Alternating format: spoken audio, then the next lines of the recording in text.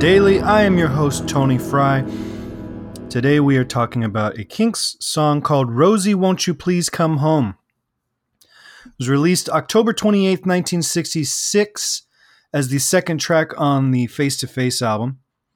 I think the most famous track that non-Kinks fans would know from Face to Face is probably Sunny Afternoon, which was a hit. But there are a number of tunes on this that would go on to be popular among Kinks fans and classic rock fans and stuff, such as Dandy, Session Man, Little Miss Queen of Darkness. It's a good album. When we talk about the full album on a future podcast, this is one that I have very little negative to talk about. So Rosy, Won't You Please Come Home was written by Ray, and it's about loosely inspired by, I guess you'd say, the Davies' sister Rosy and her husband Arthur moved to Australia. And after a gig, like this wave of emotion hit Ray, kind of out of nowhere, and they're on the beach, and he just has a total breakdown, thinking, his family is moving away, they're changing, things are not going to be the same, she might be moving away forever. And this kind of sends him into a breakdown that Dave Davies said Ray just ran into the sea screaming and crying. And then he wrote this song, which is kind of a peculiar song in the Kinks catalog.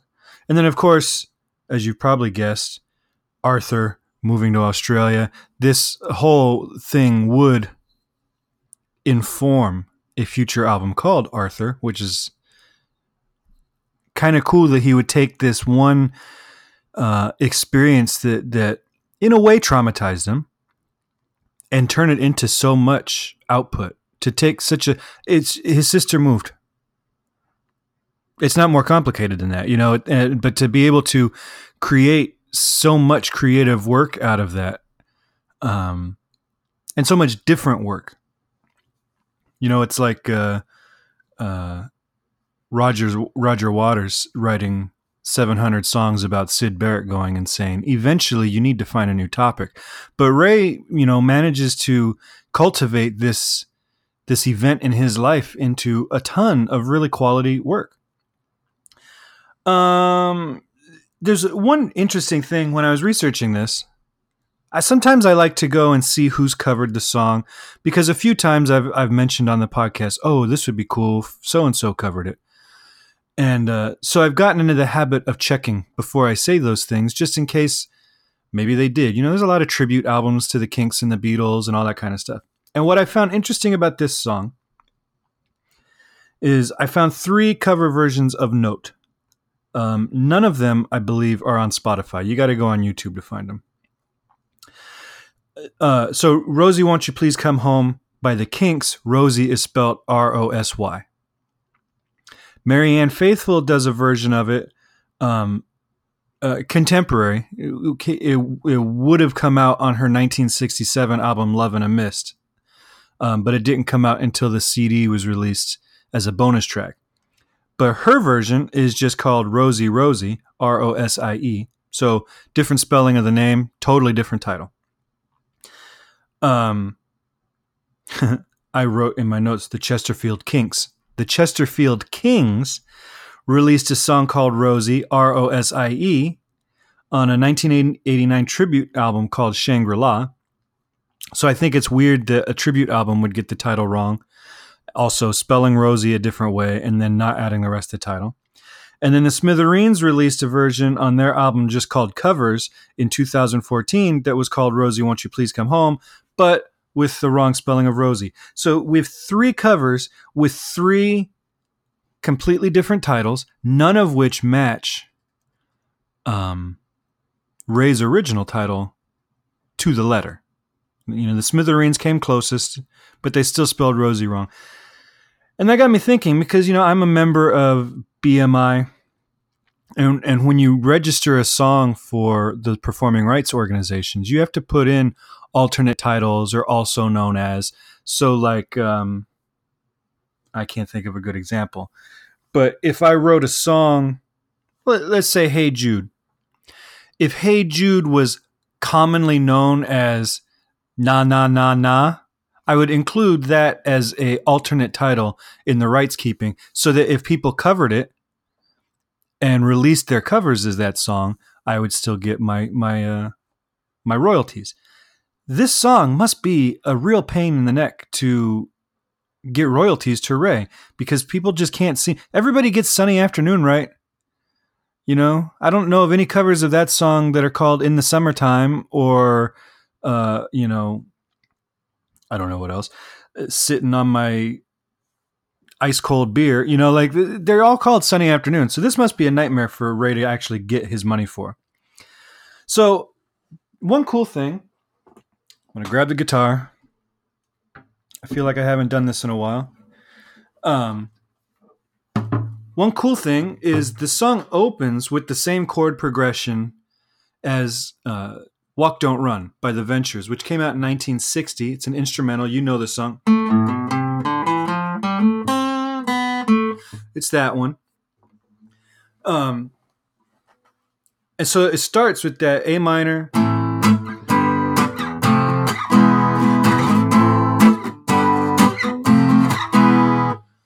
Obviously, it's slower than The Ventures. The Ventures song is pretty quick.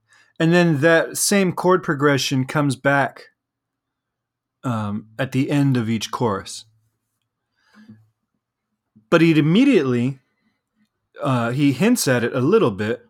Rosy, won't you? Then he switches to a D7 instead of going to the F and then back to the G.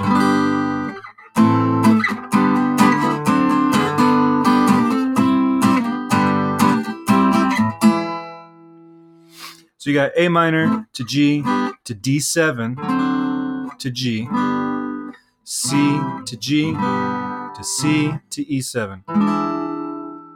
So he doesn't stick to that that Ventures chord progression except for that intro, and then as the tail end of the chorus. In the chorus, there seems to be some debate online about the chords to this, and I just don't understand. And you know, I visit kindakinks.net all the time to get my chords for Kinks tunes, because they're typically more accurate than a lot of the tab sites or whatever. And so visit kindakinks.net.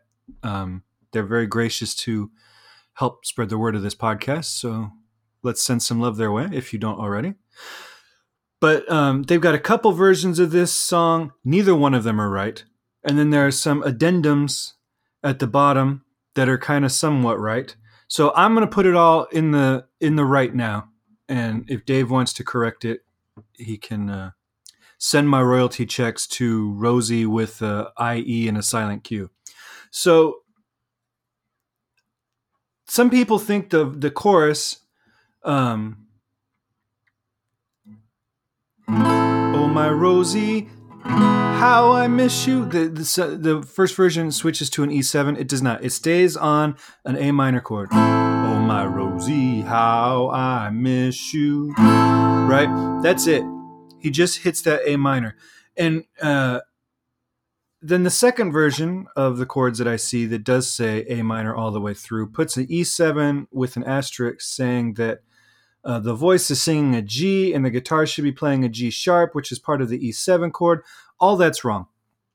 The dissonance comes from, they're saying that it's a flat 3, which gives it the bluesy sound. That's not right. You're on the A minor chord. Whoa, I am out of tune already. Sorry about that. That right there is actually a flat 5. It's an E flat. And that's where the dissonance comes from. The voice and that just nasty sounding guitar they've got. I love the sound of that chorus with that guitar doing the lick. That E flat is where your dissonance comes from, because you've got an E natural in the chord, A, C, and E. And then you've got this E flat.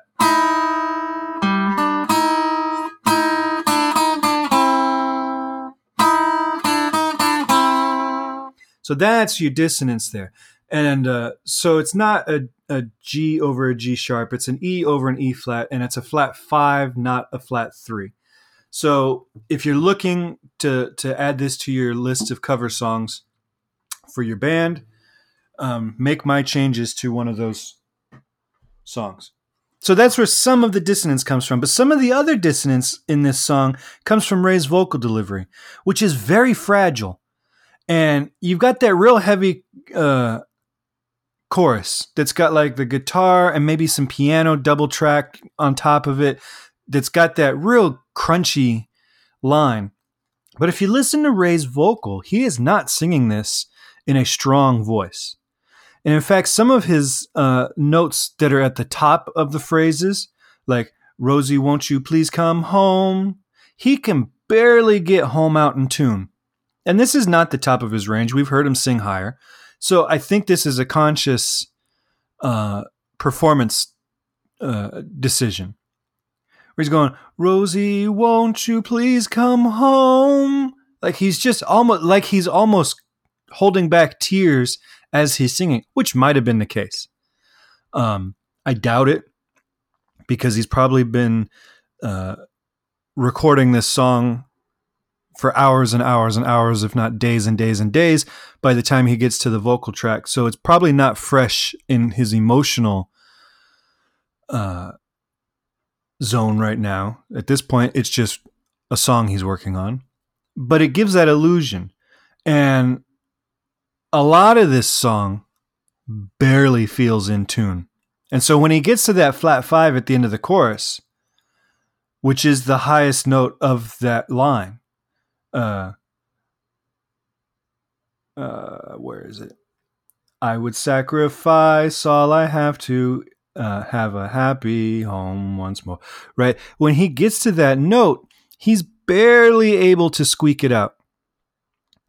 And it adds some impact to the song, I think. And it adds to the dissonance that he's looking for. And this is a rare song that of Ray's that is really grounded in a minor key. And unlike what he normally does, there's not an A major chord anywhere in here. He loves to ground something in a minor chord and then swap it to the major, like he does in Sunny Afternoon. He's on a D minor for the bulk of the song, but then for the chorusy sections, he switches to a D major and then ends the song on a D major, I believe. He never does that here. And he's not super grounded in key, but, tonality wise, but he does keep it in the minor, which is very rare. So this song has a lot of sadness to it. And you have the descending chord progression and I mean, it's and that vocal delivery. It's really something. It's a good song. I don't know. I've never been a fan, as far as Face to Face goes. I've never been a fan of opening the album with Party Line. I don't know where else you would have put it. I maybe would have opened with Most Exclusive Residence for Sale, but Rosy, Won't You Please Come Home is a very cool track too. And, it's like the Beatles in 1966 did Revolver, which opens with Taxman. So you've got your rocker, and then Eleanor Rigby, which is your minor key, more of a haunting melody. And this is kind of the same 1-2 punch. I like that. I like when bands do that. I like when bands open with the slow song. Not that this is a slow song, but it's a cool 1-2 punch. We've heard them at their Rocky, and now we've heard them at their Despair. We've got the whole rock and roll experience in the first 2 tunes of this album. So that's Rosy, Won't You Please Come Home. I've created a Spotify playlist that has all of the tunes that we're talking about. So if you are just a casual fan of one of these bands, then follow that and you'll have access to all the songs we talk about on here. Or if you're a diehard fan of both bands, it's a cool playlist to follow because it'll obviously gets bigger every day. But it's a interesting selection of songs so far because there's not a ton of hits on it. And I swear to you, for the most part, this podcast topics are picked at random. So we're bound to have a string of hits eventually, but we've stayed away from a lot of the most well-known songs. Also, swing by herohabit.com. We do a write-up every week about the week's shows. There's a group dedicated to the Kinks and Beats podcast. I took down the Beatles and the Kinks groups and just made one group for this podcast. So go swing by there, start some conversations. You can give me a call at 925-494-1739 or email me kinksandbeats@herohabit.com. And you can be a part of this podcast. And I hope you are sharing this on Facebook and Twitter and everywhere and getting the word out that this podcast exists. All right. I will be back tomorrow as we are talking about the Beatles reunion. All right. Have a great day, everybody.